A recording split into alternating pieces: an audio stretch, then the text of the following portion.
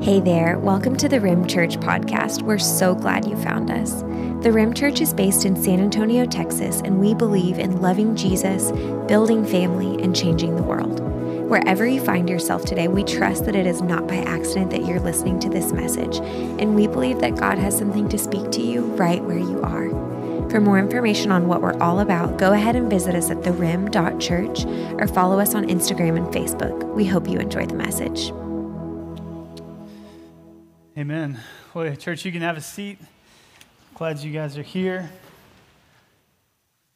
I want to welcome you again to the Good Friday gathering. My name is Josh, and I'm one of the pastors here. And if you're new to the Rim Church, welcome. I also am new, so I hope you feel really welcome. Like this is my second time to preach here. So if you don't like it, come back next week. It won't be me. It'll be someone else, and you can give him a chance. Well, if you have your Bibles, would you grab it and turn to John chapter 3? We'll be there in just a second. In John chapter 3, we're going to meet a man named Nicodemus, and we're going to engage in a conversation that Nicodemus has with Jesus. And what you see in the story of Nicodemus and Jesus is something that you see happening with Jesus all around his time on earth. Because while Jesus was on earth, he had the gift of simultaneously being offensive and attractive. And so everywhere that Jesus went, his teachings, his ability to perform miracles, there was authority in his words, there was power in his hands, and that led him to be a kind of man that draws some people in and repelled other people away. And ultimately, it was the words and the works of Jesus that led to the events of Good Friday. And so people would come near to Jesus and want to be drawn to him, and he'd say something, they'd be, oh, I'm so offended, I'm going to walk away. But you're like amazing, so I'm coming back, but like, don't say that again, because I don't like that about you, but like, I can't leave because I think I love you, but like, this is hard. That's Jesus. Some of you are probably experiencing that. You're like, man, this is like the best guy ever, but I don't know if I can follow him, but I so want to follow him. That's normal, very normal. That's Nicodemus. And he's so engaged with Jesus that Nicodemus has to go in the middle of the night to have a conversation with Jesus so that it will be safe. And listen, oftentimes when Good Friday services are happening, oftentimes preachers, I know I experienced this growing up, like we can focus on the how of Good Friday and like what Jesus went through and how it happened and the cat o' nine tails and the spikes and all that. And what's interesting is the gospel writers don't do that. They don't focus on the how.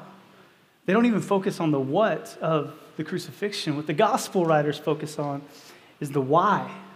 Why did Christ have to die? What does it teach us that he had to die in our place? And in John chapter 3, we're going to engage a story that tells us the most profound truth in the world. So, starting in verse 1, it says this. It says, now there was a Pharisee, a man named Nicodemus, who was a member of the Jewish ruling council. And he came to Jesus at night and said, Rabbi, we know that you're a teacher who has come from God, for no one could perform the signs that you are doing if God were not with him. And then Jesus replied, very truly I tell you, no one can see the kingdom of God unless they are born again. Jesus hears the compliment from Nicodemus, dodges it completely, and says, nobody gets to heaven unless they're born again. Plot twist. Verse 4. How can someone be born again when they're old? Nicodemus asked. Surely they cannot enter a second time into their mother's womb to be born. And Jesus answered, very truly I tell you, no one can enter the kingdom of God unless they are born of water and the Spirit. Flesh gives birth to flesh, but the Spirit gives birth to the Spirit. You should not be surprised at my saying, you must be born again. The wind blows wherever it pleases. You hear its sound, but you can't tell where it comes from or where it's going. So it is with everyone born of the Spirit. How can this be? Nicodemus asked.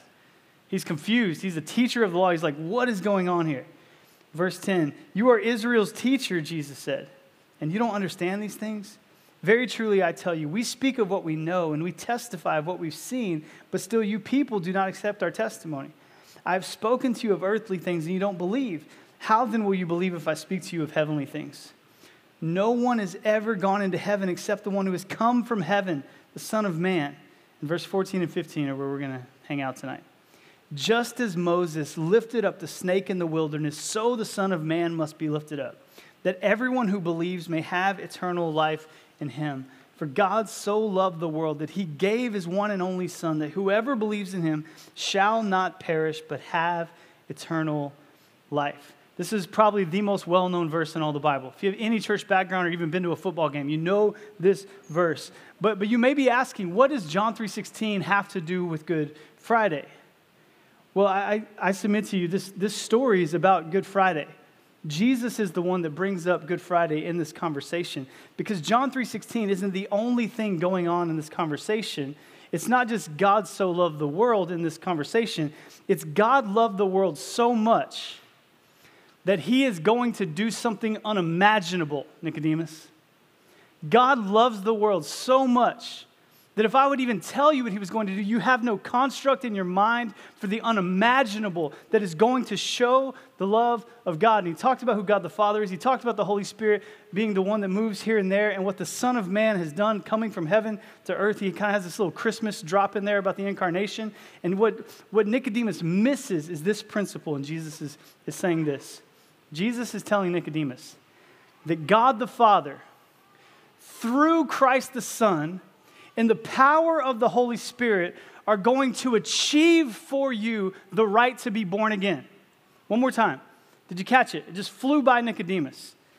He's like, sorry, got caught up in the biology there, Jesus. Like, you can't be born again. Like, Jesus, I don't know if you know how much about how like babies work, but like, can't do that again. Blown away by the biology of it and loses the theology of the metaphor. Jesus is saying, I am going to achieve for you the right to be born again, theologically, justification. I'm going to win for you the right to live as though you had never sinned. I'm going to justify you before God. And then the power of God through the Spirit is going to move in your old dead heart that could never believe even if it tried, and they're going to give you a new heart, signifying the fact that you are born again, theologically, regeneration. The Father, through the Son and the power of the Spirit, is going to achieve for you the right to be born again. You go, amen, that sounds amazing. How does that happen? Verse 14 is how it happens. John 3:16 happens because John 3:14 happens. And John 3:14 is not near as fun as John 3:16. John 3:14 says, just as Moses lifted up the snake in the wilderness, so the Son of Man must be lifted up, that everyone who believes may have eternal life in him. Listen, church, you do not get John 3:16 apart from John 3:14. Eternal life is an achievement for you, not by you. It's an achievement. How is it done is unimaginable. It's unimaginable. And so Jesus refers to a story of Moses in the wilderness. Something happened with Moses in the wilderness that is a symbol of what's going to happen with Christ. There's a connection there. There's symbolism there. Just as Moses lifted up the snake in the wilderness, so the Son of Man must be lifted up. Well, why was the snake lifted up in the wilderness? Listen, Nicodemus would have known this story. He's a Pharisee. He had scripture memorized. He would have been like, oh yeah, that's Numbers 21. Like, I know that story, Moses in the wilderness. He would have gone there. But many of us, I think for many of us, we're like, what is that story again? It's 5 verses in Numbers chapter 21. And it comes right after Numbers chapter 20, when God had like sent water out of a rock and just created this massive victory for the Israelites. And then Numbers 21 happens. And in verse 4, I'm going to read you 5 verses of what this story is. It says, they traveled from Mount Hor along the route of the Red Sea to go around Edom. But the people, this is God's people, the Israelites, they grew impatient along the way, and they spoke against God and against Moses. And they said, why have you brought us out of Egypt to die in the wilderness? There's no bread, there's no water. We detest this miserable food. Israelites, you watch your mouth. What? God brought you out of Egypt to free you from slavery. The last chapter just had a story about God making water come out of a rock, and they're already complaining. In verse 6, then the Lord sent venomous snakes among them. I don't know what you think about God, but Numbers 21 verse 7, it's in the Bible. Then the Lord sent venomous snakes among them, and they bit the people, and many of the Israelites died. And the people came to Moses and said, we sinned when we spoke against the Lord and against you. Pray that the Lord will take the snakes away from us. So Moses prayed for the people. And then the Lord said to Moses, catch this, make a snake and put it on a pole, and anyone who is bitten can look at it and live. So Moses made a bronze snake and he put it on a pole. And then anyone that was bitten by the snake and looked upon the bronze snake, they lived. So stay with me. God's people were disobedient, and they were being bitten by snakes, and they're dying, and they're powerless, and they're scared. And so they go to Moses, and they say, Moses, pray for us. We're desperate. We disobeyed God. We complained. We cursed God, and now we're being attacked, and we need help. Moses, will you pray that the Lord would take away the snakes? So Moses goes and he prays to God. God, would you help us? There's death coming upon us. There's snakes biting us. God, would you intervene? And here is God's response to Moses. Moses, take some bronze and beat it into the shape of a snake. Beat it into the shape of a serpent. And when the bronze looks like snake, the thing that's biting the people, then I want you to lift it up really high. When the bronze looks like the thing that's killing the people, I want you to lift it up really high, and then any of the people that are being bitten by the snakes can look upon the snake and they will live. That is God's strategy for fixing this thing. Transform the bronze into the image of the thing that's killing the people. And that is the story Jesus chooses to use when he's talking to Nicodemus about what's going to happen in order to achieve you being born again. Just as Moses lifted up the serpent, so the Son of Man must be lifted up. At this point in the sermon, I was thinking about the movie Chronicles of Narnia. And C.S. Lewis has this brilliant moment where the White Witch has Edmund the traitor, and she brings Edmund the traitor to Aslan. Aslan's the big lion. He's the Jesus character. And she brings him and she says, there is a traitor in your midst, Aslan. And Aslan responds, his transgressions are not against you, White Witch. And then the White Witch says, Aslan, do you not remember the laws that Narnia was built upon? And Aslan roars at her and she falls down. It's awesome. And Aslan says, don't talk to me about the deeper magic. I was there when it was written. This is one of those deeper magic moments in the Bible. Jesus is showing Nicodemus the deeper magic. Something else is happening in the story in Numbers 21, because Numbers 21 is really about Good Friday. And John 3:14 is really about Good Friday. And you go, how is Numbers 21 and John 3:14 about Good Friday? Well, here's how, if you have eyes to see it. In order to make the bronze look like the thing that was biting them, you had to put the bronze in the fire and you had to hit it with a hammer and you had to put it through a process of being transformed into the likeness of the snakes, the thing that was killing the people. Transformation happened through fire. Transformation happened through a beating. And God tells Moses, when the transformation is complete, when it's fully formed, then you pick it up for all to see, and whoever looks on it will live. And the healing of the deadly venom will come through seeing the thing that's been lifted up. Now, Nicodemus is mentioned 3 times in the Gospel of John. Once right here, talking to Jesus at night. Once in chapter 7, when he tells the other Pharisees, hey, let's not fight Jesus right now. Let's get some more information and wait before we put him on trial. And then the last time he's mentioned is when he comes to the tomb in John chapter 19 with aloes and all the preparations to take care of the body of Jesus. Now, everybody's in Jerusalem at this time, so it is very likely, it's not a big jump, it's very likely to believe that Nicodemus followed the trial of Jesus, that he heard the false accusations against Jesus. He was there when they exchanged Jesus for Barabbas. He likely followed the flogging of Jesus. He saw the beatings and the mockery and the crown of thorns, the purple robe, all the way through. Nicodemus had access to all of this, being one of the leaders of the Pharisees. And you have to believe in that process. He's remembering that time that he had one-on-one conversation with Jesus. And what's crazy is the history would tell us that what Jesus went through on Good Friday should have killed him way before the cross. Yes, they beat him. Yes, they pulled out his beard. Yes, they tore his flesh. The question is, why didn't he die before the cross? Well, the answer is because if he dies before the cross, then he will not be lifted up. And if he's not lifted up, then the prophecy of Numbers 21 is not fulfilled. So in the execution of Christ, Christ is actively laying down his life while simultaneously actively resisting death. He's holding it back and refusing to die because he has to make a connection in Numbers 21. Unless the Son of Man is lifted up, then those who are poisoned by the venom, they can't look on him and live. Jesus was the bronze that was being beaten and transformed into the likeness of the snake that was killing the people. Except we're not being killed by snake venom, we're being killed by sin. So Jesus had to be transformed to look like the sin that was killing us.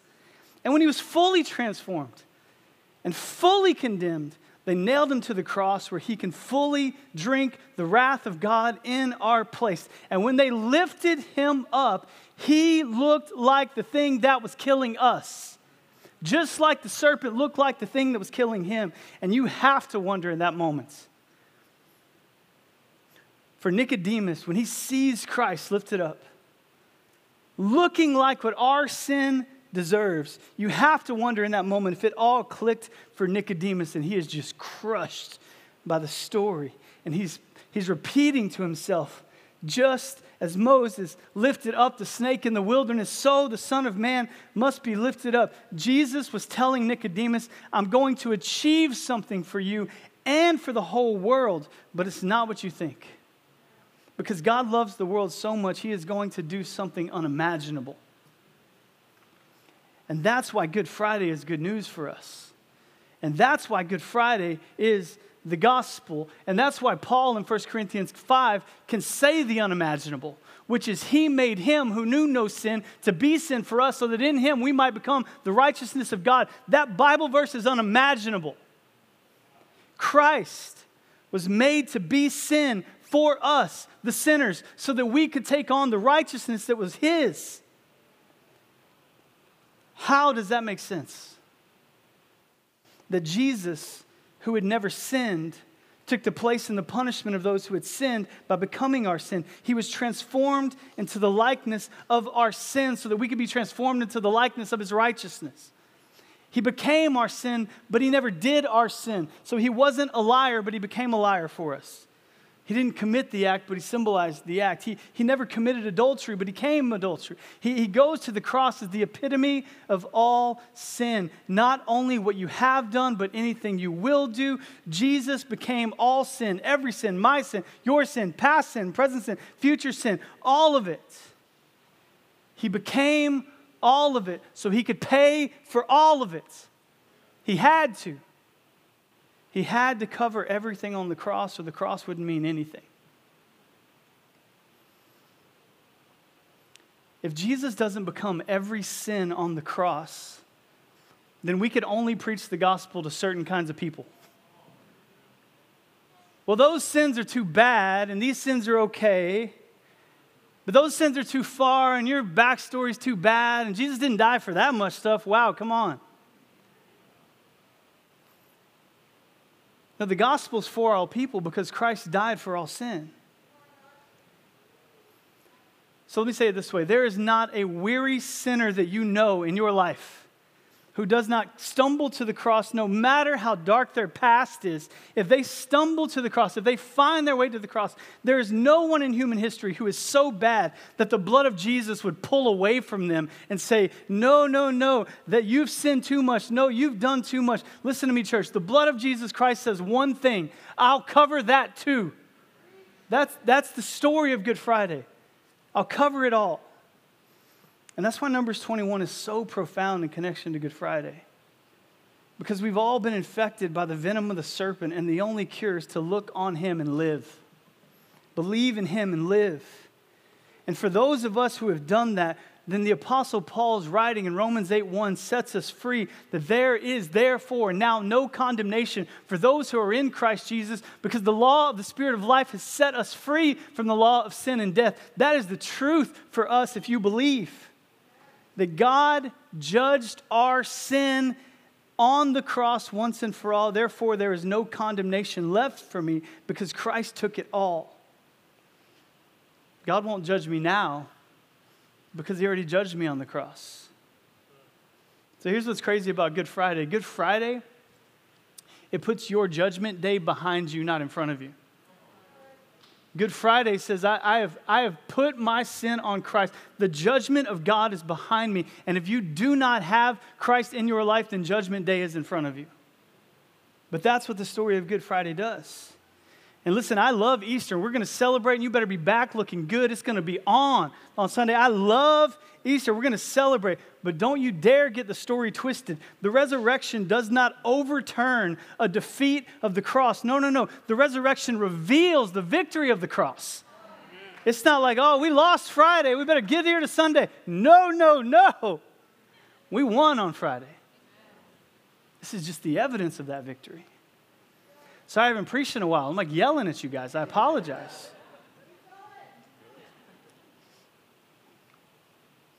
This is why we've been saying in this whole Roman series that everything that happened in Adam has been redeemed by everything that happened in Christ. Good Friday is a victory. And it's a reversal of the whole world's brokenness. Listen, Adam and Eve were disobedient to God the Father in the garden, so Jesus goes to the garden to be obedient to the Father, reversing what was done in Adam. Adam cowers and he fails to protect his bride against the serpent. But Jesus, no, he courageously steps forward to protect the bride, his church, from the serpent. Adam and Eve, they hide in the trees, naked, covered in shame. Jesus hangs on the cross naked to conquer our shame. Adam and Eve, their sin ushered in the curse of thorns. Jesus wears a crown of thorns as he ushers in the salvation from our sin. Adam and Eve, they begin in paradise, but they're forced out of the gate due to the curses. But Jesus dies outside of the gate and ends up in paradise because of the cross. Everything that happened in Adam has been redeemed by everything that happened in Christ. It's the good news. Probably the most crazy thing I'd ever heard about this, because I'm fascinated by this. I love this. I geek out about when the Old Testament has the deeper magic. I love it. But probably the most powerful thing I ever heard about this was last year listening to a sermon about communion where this pastor was talking about what Jesus does at the Last Supper. And it says Jesus, when he goes, we often miss this moment because the Seder meal is so beautiful and it reveals to us so much. And I'm so glad we got to celebrate that. But something happens in the Last Supper that is the reversal of what Adam and Eve had. And it's this. And we often miss this.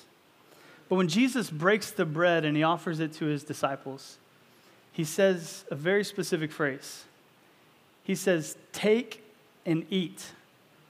Take and eat. And this pastor said there's something significant going on there because the last time the words take and eat were used was in the Garden of Eden. And those are not good words. That's what was said when the serpent comes to Eve and the serpent says to her, "Take and eat." And what happens in that is sin came into the world at the invitation to take and eat. Everything is broken in the whole world because we took and we ate. We walked away from God when we took and we ate. Take and eat is the darkest invitation in the whole Bible. Take and eat. But then Jesus has the audacity to break the bread and pour the wine, and he says, "This is my body and this is my blood." And this pastor said, it's as if Jesus stood up in that moment and said, "Hey, Satan, watch this. Take and eat. Take and eat." The same words that were used to usher in sin and death and shame became the same words to usher in salvation and redemption and the glory of the kingdom in our midst. It's so beautiful. It's so beautiful. And that invitation still stands. Right here, that invitation stands.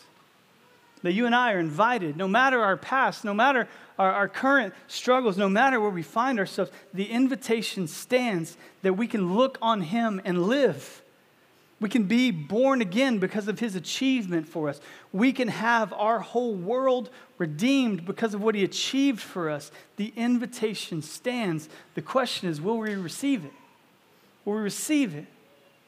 Or are we going to continue to think, no, I'm not good enough. No, I'm going to fix myself. No, I'm just going to play the religion game. Or are we going to say, no. I don't want any of that. I want to let my judgment day be behind me, not in front of me. So listen, tonight we want to take some time to sit in that and to respond to that. And so in just a moment, we're going to extend communion to you. We have some people in the back that are preparing to pass that out. And as we do this, we're going to offer you an opportunity to take and eat. And to do it in a way that gives you an understanding of what Christ has done and you recognize the cost of your salvation. So as the band's coming up and as The ushers are passing out the elements. When you get your cup, we'd love for you just to take all the time you need. The band's going to start singing. We're going to go into a time of worship, and we want you to take all the time you need. If you need to move around the room, if you need to make your chair, I know it's not a chair, make your bench, bleacher, I don't know what this is called. Make that an altar, and you kneel down, or you go find some place where you just sit with the cup and you sit with the bread. And this is a beautiful time for you to do that.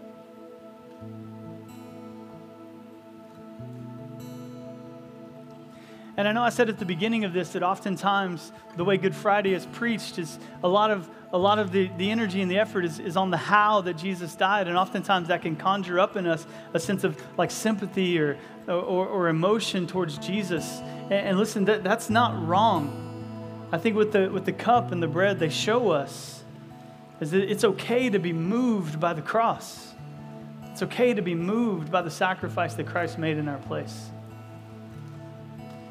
But let's not for a moment pretend that this is not a heavy, overwhelming, significant opportunity we have to take and to eat. So I'm going to pray for us. And again, the instructions are whenever you're ready, repent, pray, worship reverently, go around the room if you need to. Whenever you're ready, participate in taking and eating. And then please join us in worship. Stand and sing your heart out to a God who's infinitely worthy of our worship. So, Father, we thank you so much for the gift of Good Friday. And God, we thank you that you did the unimaginable to achieve for us the right to be born again. So, Father, tonight we take the bread and we take the juice and we recognize the heaviness, the cost of that. God, it is not lost on us tonight. And God, I pray that as our church engages with these elements, God, our hearts would be moved to worship you. Our hearts would be moved to obey you. Our hearts would be moved to give you the glory you are worthy of.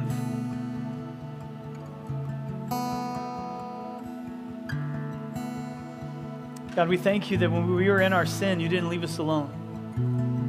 You pursued us. You redeemed us. You set us free from the curse. So God, tonight we celebrate communion and we rejoice in what you've accomplished. And we do all of this in Jesus' name. Amen.